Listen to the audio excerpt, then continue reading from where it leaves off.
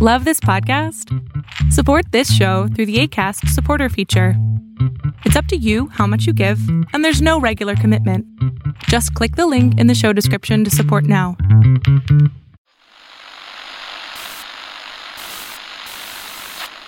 Nine, 12, 10, 28, 2, 23.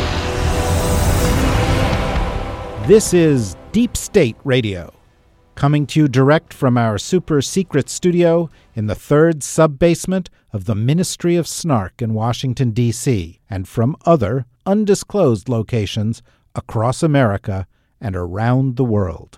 Hello and welcome to a special episode of the podcast. I'm your host, David Rothkopf, joined by one of our regulars, Ed Luce of the Financial Times, and we're here to have a conversation with former U.S. National Security Advisor Tom Donilon. This is part of the series of conversations we've been having the past couple of weeks, looking ahead to the Biden administration and some of the challenges it will face. Welcome, Tom. How are you? I'm doing great, David. Thank you. It's nice to be here with you and Ed. Thanks for the invitation. No, glad to have you here. We'll just kick right off. And Ed, why don't you pose any question you like to Tom? Thanks, David. And great to see you, Tom. There's already a sort of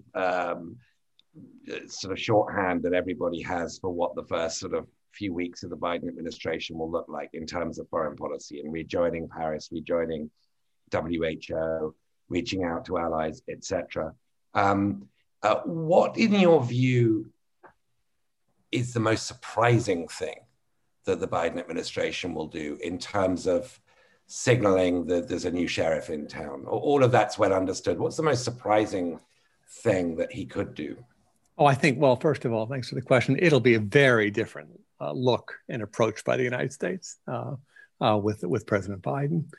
President Trump has engaged in a sharp departure, I think it's fair to say, from American foreign policy since World War II, a sharply different approach to leadership, a sharply different approach to allies, as you mentioned, to international institutions and international agreements. So there'll be a sharp change, I think, in personnel for sure, which we can talk about, in general approach. And most importantly, I just think in terms of the United States placing itself back in a leadership position. Now, there's a lot of challenges.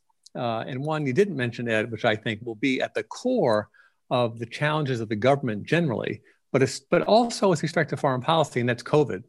COVID is essential, obviously, to health. It's essential to the economy, and it's essential to the American position in the world. And I think it's important to think about it. Maybe that's in kind of a different way. Think about COVID more broadly.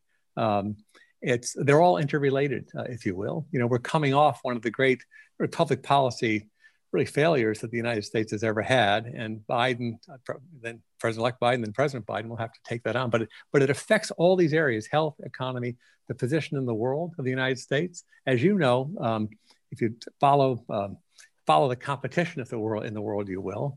The China and others have made a lot about the United States' difficulties in addressing the COVID crisis, and a challenge, obviously, for Biden, both domestically and internationally, will be taking it on. It also goes to another thing, which is really important, another concept, which is the idea of competence. One of the great elements, important elements of U.S. leadership, authority, influence in the world has been both the perception and the reality of American competence. And it's really important for us to get that back.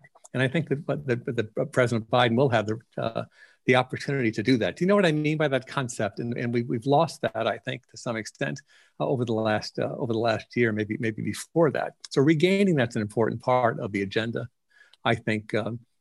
Moving forward. The last thing I mentioned, two other things we haven't talked about is also restoring the integrity and functioning of the American national security institutions, which have this is going to be a very high priority. They have really suffered for a number of reasons, right? They haven't. There have been failure to staff them. There have been failures in leadership. I think we've had 5 secretaries of defense, for example. At the Department of Homeland Security, the leadership in the top 10 or 12 slots has been empty or with actings. There's been instability at the top. There has been in some of the institutions, like in the intelligence side of things, there have been this politicization and pressures and distractions on these agencies. So I think another top priority initially is going to have to be the restoration, the restabilizing, kind of focusing again on the mission and the appropriate relationship between the president and these institutions going forward. And the last one I'll mention, in addition to allies, is there's a big non-proliferation agenda that comes up fairly quickly, Ed and David, as you know, which is this re-upping of this New START treaty with Russia, which has to be done in just a few days after after inauguration. The non-proliferation agenda didn't get a lot of attention during this campaign. It is one of the areas where we have really, really fallen behind, and we can talk about that today if you want. In almost every dimension, we've fallen behind in terms of the major agreements between the United States and Russia. We've fallen behind in terms of Iran's progress or ability to pursue a nuclear weapon. We've fallen behind in terms of North Korea's actual increasing their weapons capability. And we've fallen certainly behind in terms of U.S. leadership on proliferation. We've never had a president who's talked about proliferation or nuclear weapons in the ways that Donald Trump has been. So there's a long list there, but those are some of the things that might not come to the minds of a foreign policy person right away. So you mentioned early in your response to Ed the issue of some of the personalities. The biggest difference clearly is going to be in the personality of the president of the United States. I will often say to people, or have often said in the past couple of weeks, particularly as we've talked about this with people, that Joe Biden brings more foreign policy experience to this than any president in modern memory. And they'll say, well, you mean except George H.W. Bush?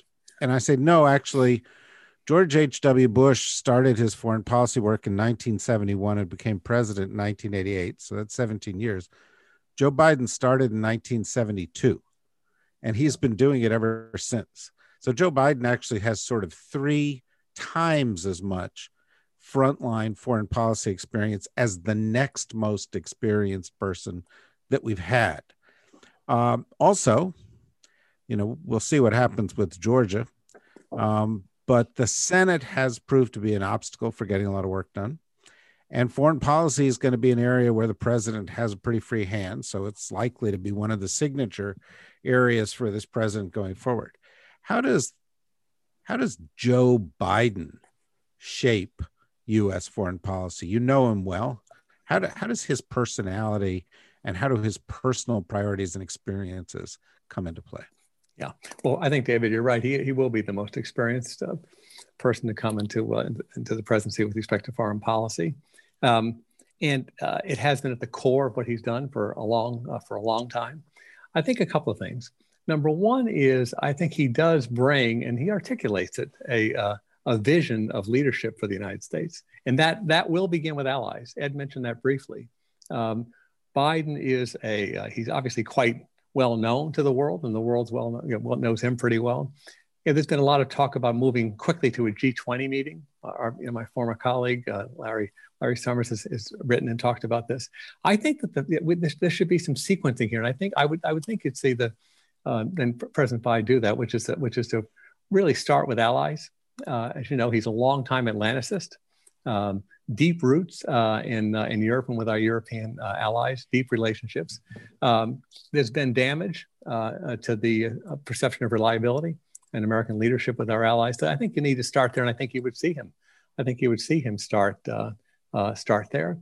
I think he also has a sense of the, and he's articulated this during the campaign, has a sense of the kind of inextricable relationship between domestic policy and foreign policy. This is especially the case in the era that we're in right now.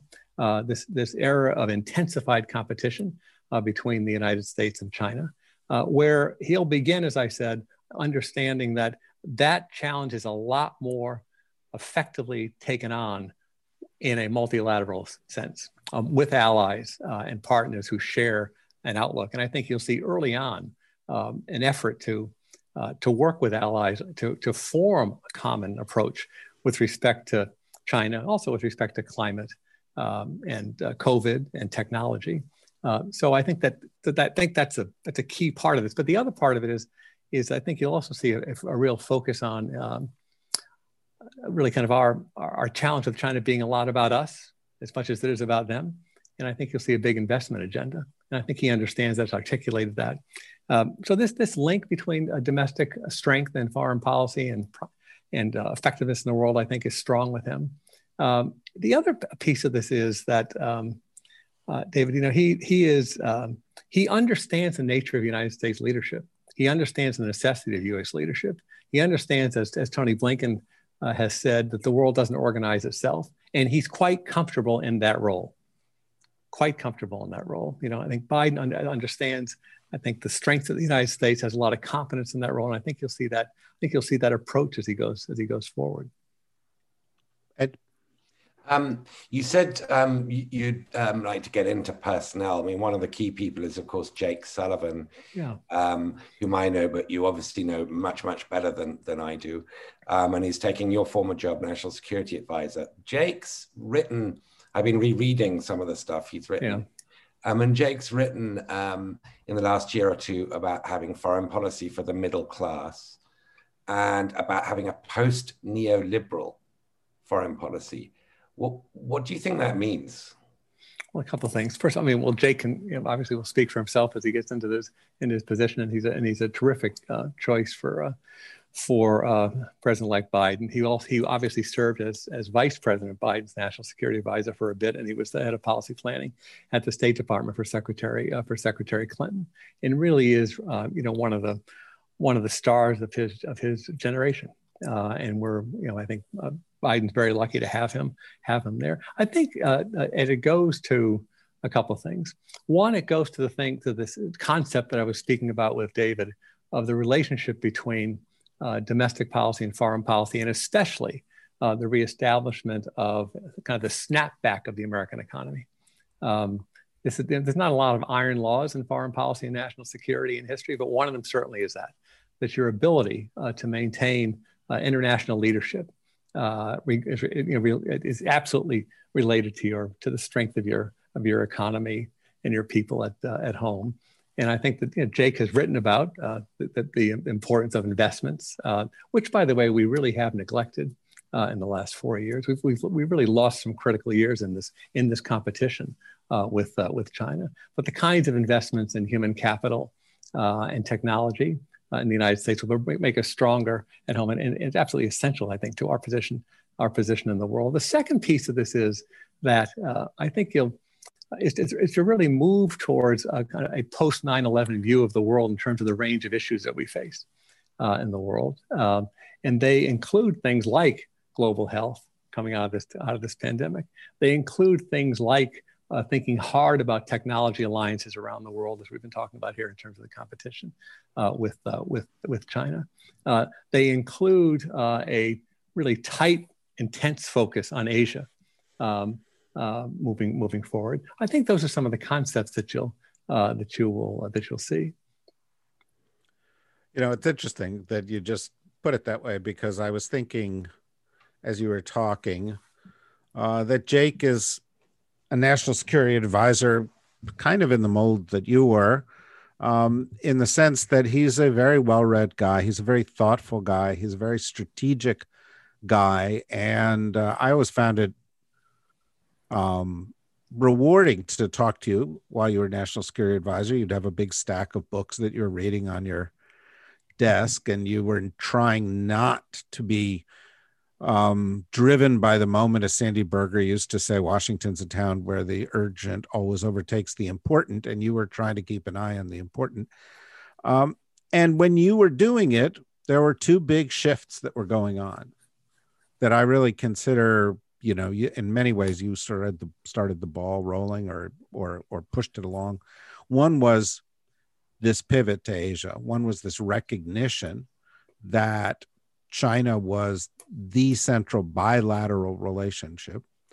And in that respect, I can't give the Trump administration good grades at anything, or almost anything. But in foreign policy, one area where they sort of picked up on some work that was done by the Obama administration and developed it a little bit, and they deserve credit, although I think it may be more people in the military that deserve the credit, was they picked up on this idea of the Quad, on this idea that in an age of a rising China, the relationship between India, Australia, Japan, and the United States was going to be really essential. And they've also, and circumstances, and the Trump administration has not helped at all in this regard, but circumstances during the past 4 years have raised the centrality of technology issues. As we're in the midst of just learning about the nature of this latest hack. And of course, technology issues are also central to competitiveness questions. And so I'm wondering, with respect to those two, what do you think the first things that are going to get done are? And, are there some other transformative foreign policy issues that you think are going to be on the front burner? A couple of things. Well, first of all, on the job of it's a rich question. On the job of the National Security Advisor, it is easy to be overwhelmed by your inbox. It's a big world. There are constantly issues coming into your office, and it is absolutely essential. And I think Jake Sullivan will be very good at this. It's absolutely essential to stay on offense. It's absolutely essential to structurally in the job and how you work with the president to have your priorities in front of you and working repeatedly every day, every week towards those priorities, and not be thoroughly distracted from that. So that's an essential part of the job of national security advisor. Secondly, it was the case.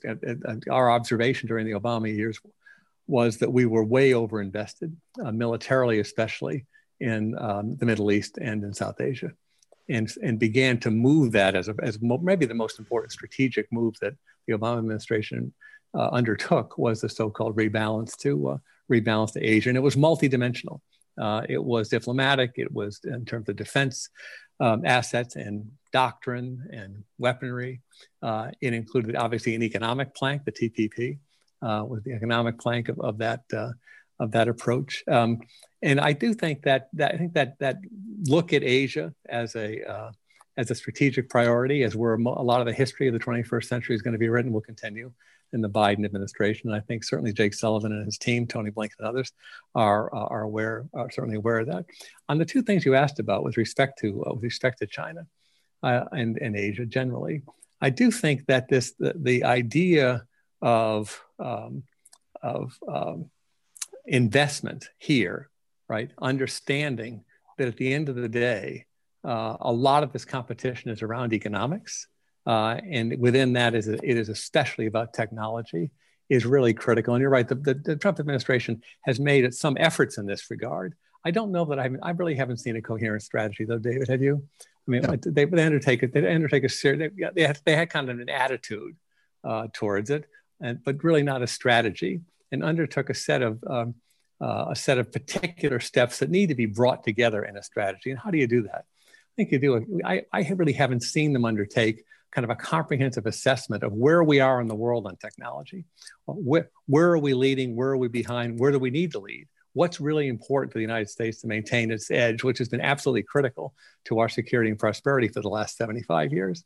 That kind of comprehensive look and then thoughtful strategies moving forward when we can in concert with our allies, but most importantly with respect to investment here. I haven't seen that kind of approach taken in the Trump administration. I think you will see the Biden administration undertake that kind of careful approach with a focus on technology, understanding that's really the main game in a lot of respects, moving forward.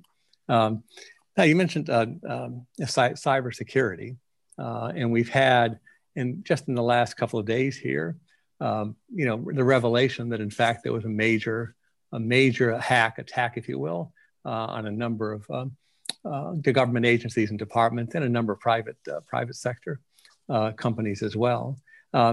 That underscores something, I think, which has been a weakness and needs to become a strength in the executive branch and in leadership. Our intel assessments for the last 10 years have indicated that cybersecurity was at the top of the risk for the government. But the Trump administration really undertook to dismantle the structures that we've put in place. That we had a cyber coordinator inside the White House, and that was taken down. It needs, I think, to be reestablished. I don't think it's inconceivable that you can take on something as complicated, multidimensional, where the agencies and departments have varying interests and expertise. It's not conceivable you can do this without having a strong centralized lead. I don't think, for example, that President Trump's ever mentioned it in one of his State of the Union addresses, for example. And I think it did get, it hasn't had the support and kind of the structure you need to do it correctly. I think that is, and that's underscored, I think, in the attack that we've seen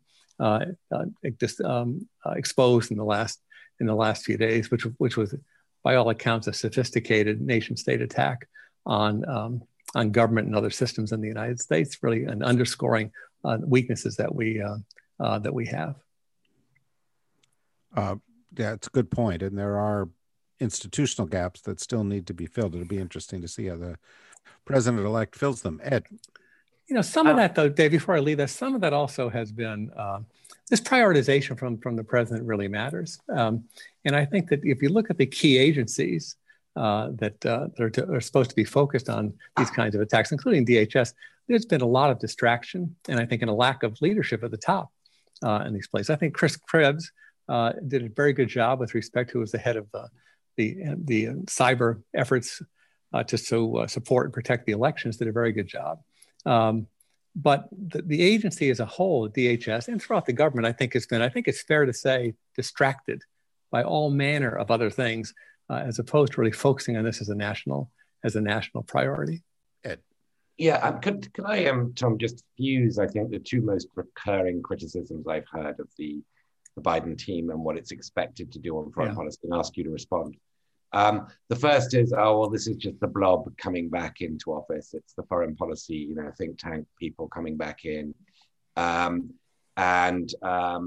It's familiar names, Tony Blinken, etc. The second is that the premise on which Biden is saying, look, America is back. And as you just quoted, the world doesn't organize itself. We're going to lead again.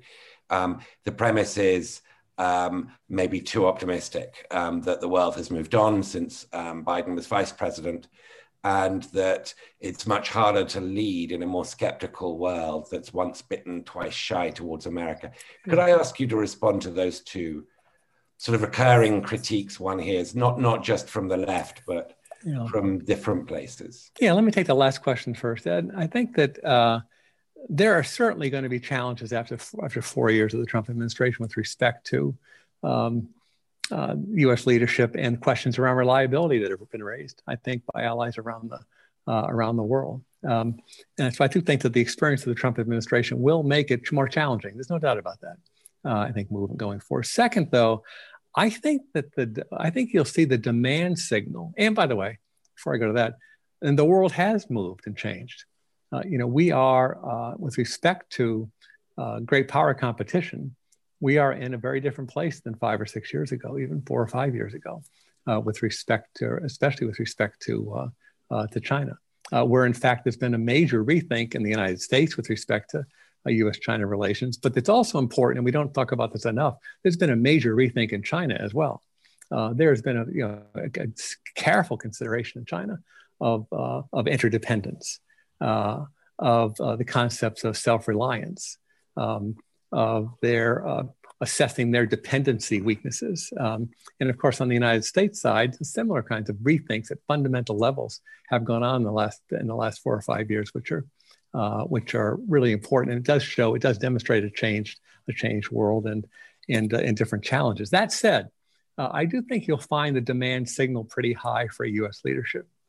I think that you see that, there was you certainly see that. You talk to leaders in Europe and the foreign ministries and the prime minister's offices in Europe. And I think you get a sense that the United States back at the table, working on common approaches to everything from climate to China, working on common approaches in the Europe side to Russia. I think will be welcome. I think that I don't underestimate the point you made with respect to questions about reliability of the United States and abrupt changes in policy. But I do think, particularly someone who has the record that Biden has, I do think that you'll see a demand signal, pretty significant demand signal for the U.S. back at the table to work through making common approaches with respect to these issues, especially as I think climate, China, and a number of other things. China, especially, as you know, Ed, there have been significant changes in Europe with respect to the view of China, and I think it can come into kind of much more common cause with the United States led by President Biden. And of course, it'll be a much different atmosphere, won't it? It won't be an atmosphere where the President of the United States is fighting as hard with the Europeans as he is with the Chinese. It'll be a much different atmosphere, I think, going forward. So I think there'll be a demand signal will be pretty high for it. With respect to the question about the team, it's a deeply experienced team. There's no doubt about that. It's also, though, in many ways, a new generation team, though. Jake Sullivan, that you and David asked me about a couple of times. Jake is the youngest national security advisor since McGeorge Bundy in the Kennedy administration. And he's a person who has thought deeply about problems, including, as I said earlier, what the post 9/11 world looks like, and has thought a lot about domestic issues as well as foreign policy issues. He's quite unique in that respect, by the way, where his expertise, his policy interests are quite broad, and I think gives him a unique set of perspectives. It's a young team, and Avril Haines at our new generation team at the D&I position, and Tony at Blinken at the State Department. These folks are well known around the world, and I think quite aware of kind of that the world is a changed place, and that there really isn't the option of having your foreign policy be that we're going to try to return in every conceivable way to what it was pre-2017. Is not an effective approach, not a realistic approach. I know these folks quite well. They're quite aware of that, and I think you'll see, as I said, them looking at the world, quite aware of kind of the changes that have taken place. It's not an option to go back to the pre-2017 world. This is especially the case, for example, I think, in terms of the great power relations, where we need, and we don't have, by the way, a coherent, comprehensive approach with respect to China. We've undertaken, for example, in China, an economic approach, which has been essentially bilateral trade tariffs with China, which it would have been predicted by any serious economist that it was going to work out this way, and it's utterly failed. If you look at we haven't had any reduction in the trade deficit. As a matter of fact, last month, I think we had record imports of Chinese goods into the United States. We paid a terrible cost in the United States with our farmers and our manufacturing facilities with respect to the cost of the tariff. So I think that these folks are quite aware of the changes. They're a new generation of leadership. It's not kind of the same kind of cabinet level people coming through again. I mean, Vice President Biden, the president-elect, really did reach into I think a new generation of leadership, which I think is pretty exciting. I'll have one more question. Ed will have one. I'm going to hazard an observation here, picking up on what you said. One other thing that's striking about this team is that they know each other and they respect process. And you're not going to have the president of the United States backdooring every agency or any appointee in the way that we've seen, and that will have them actually working as a team. But my question is, I guess, the perennial question. It's come up, every time there's a new president, and that's, what's the initial test going to be? Who's going to test this president? Will Vladimir Putin test the president as he has done in the past? Will others test the president, whether it's extremist groups? The Iranians have been, interestingly, in the past couple of days, a little more conciliatory, which is a test in and of itself. What do you think these first tests that are going to be there to see whether Biden is actually restoring things and is going to be able to be strong, or if the U.S. is sort of been permanently weakened? Where do you think they'll come? Yeah, David, I think as I said, I think the first test is COVID. I think the world, especially our principal competitors in the world, will see COVID as the first test of the U.S. president. And the difference between a successful effort to distribute the vaccine and get appropriate levels and good levels of take-up of the vaccine, and to move on to a stronger economy during the course of the first half of 2021, and not being able to do that effectively and competently is night and day. That's the first test. And the world's going to be watching that effort. As you know, the President-elect has put in charge of Jeff Zients as the coordinator in the White House for that effort. Nothing could be more important. We have really the damage that has been done with respect to kind of U.S. image influence in the world in the last few years has really been substantial, but especially, I think, during the COVID crisis. And so that recovery, that snapback is obviously really important. The second chess test, of course, is going to be is the ability to bring together the country and try to get some sense of unity in the country. That also, by the way, if you talk to Chinese interlocutors, for example, or interlocutors in Europe, this effort here by the president to try to overthrow a democratic presidential election, right, subvert it, has been very damaging. It's something I don't think, I know this talking to folks around the world, it's something they never thought they would see in the United States. So those, I think, David, are the first test. Now, you could have some other things happen. I think in the first instance, most countries in the world are going to want to get off to a decent start with the Biden administration, because I think they would see it as a return to a return to a leadership posture, but by the United States that they recognize. But you could certainly have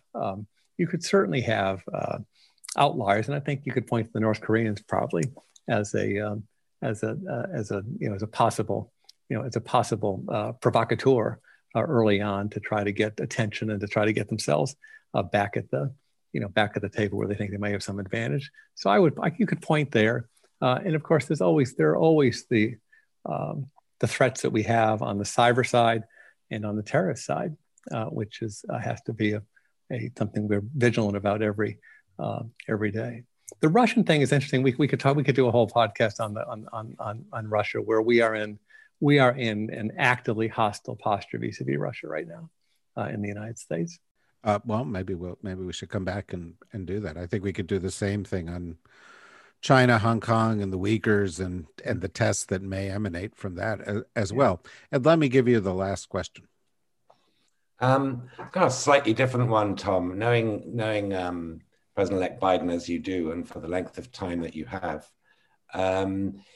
what's your guess about whether he'll want to be a two-term president or he'll want to make himself voluntarily a one-term president and hand over to somebody else? I think that every president goes into office believing that he's going to be a two-term president. I think it's in there, and it's in there. It's in the makeup of people who run for president, who undertake these big tasks and see the kind of the long haul and what's required to make change. So I think that'll certainly be the attitude and posture that the Biden administration will undertake from the outset. That'll be my bet, having known a few presidents. Fair enough. Yeah. Well, I think I do think that's right. Well, Tom, it's a great pleasure to talk to you. I would add it's a great pleasure to talk to you in a moment of some optimism.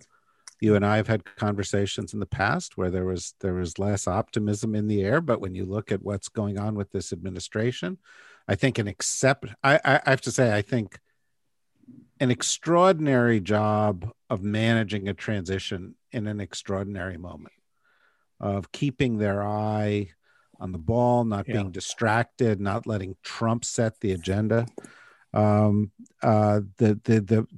may be that the first test of this administration actually has already occurred in that period, but this is a moment of optimism, and I hope that we can continue this conversation going forward. Yeah. Well, I'd love to do that, and I agree with you. I think you've seen a conscious effort to demonstrate to the American people and to the world a sharp contrast in styles of leadership.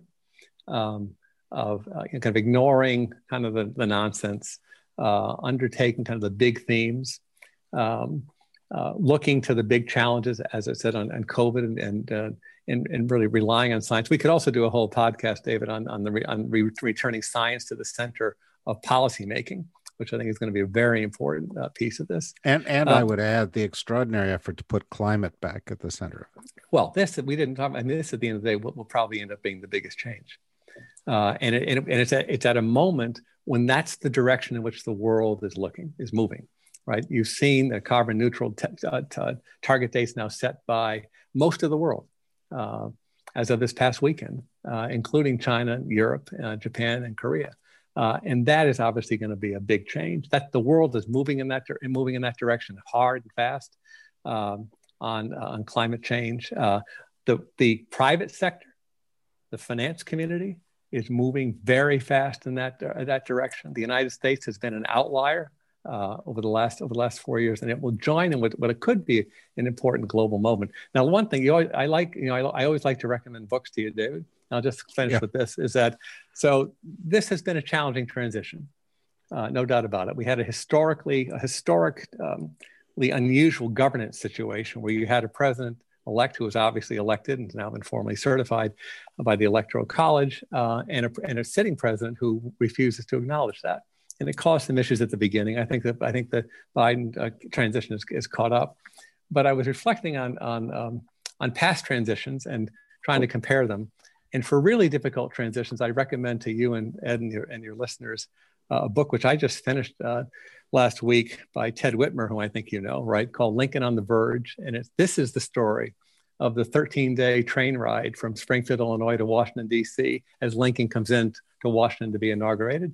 That was a transition with enormous events during the course of those 13 days. So if we think that we've got challenges here, it does some good to look back at the challenges the country has overcome in the past. I recommend the book highly. I actually have read the book, and okay. I take the recommendation.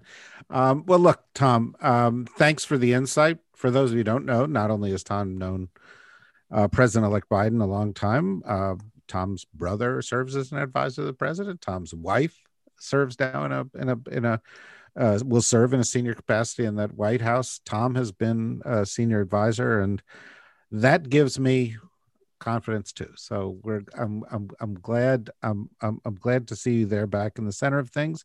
Thanks, Ed, for joining us. Thanks to everybody for listening. For more of what we've got coming, including tomorrow's episode where we have coming in Representative Veronica Escobar, please go to the DSR Network. We'll be doing this every week as we do, and we look forward to seeing you again. In the meantime, everybody, stay healthy. Thank you.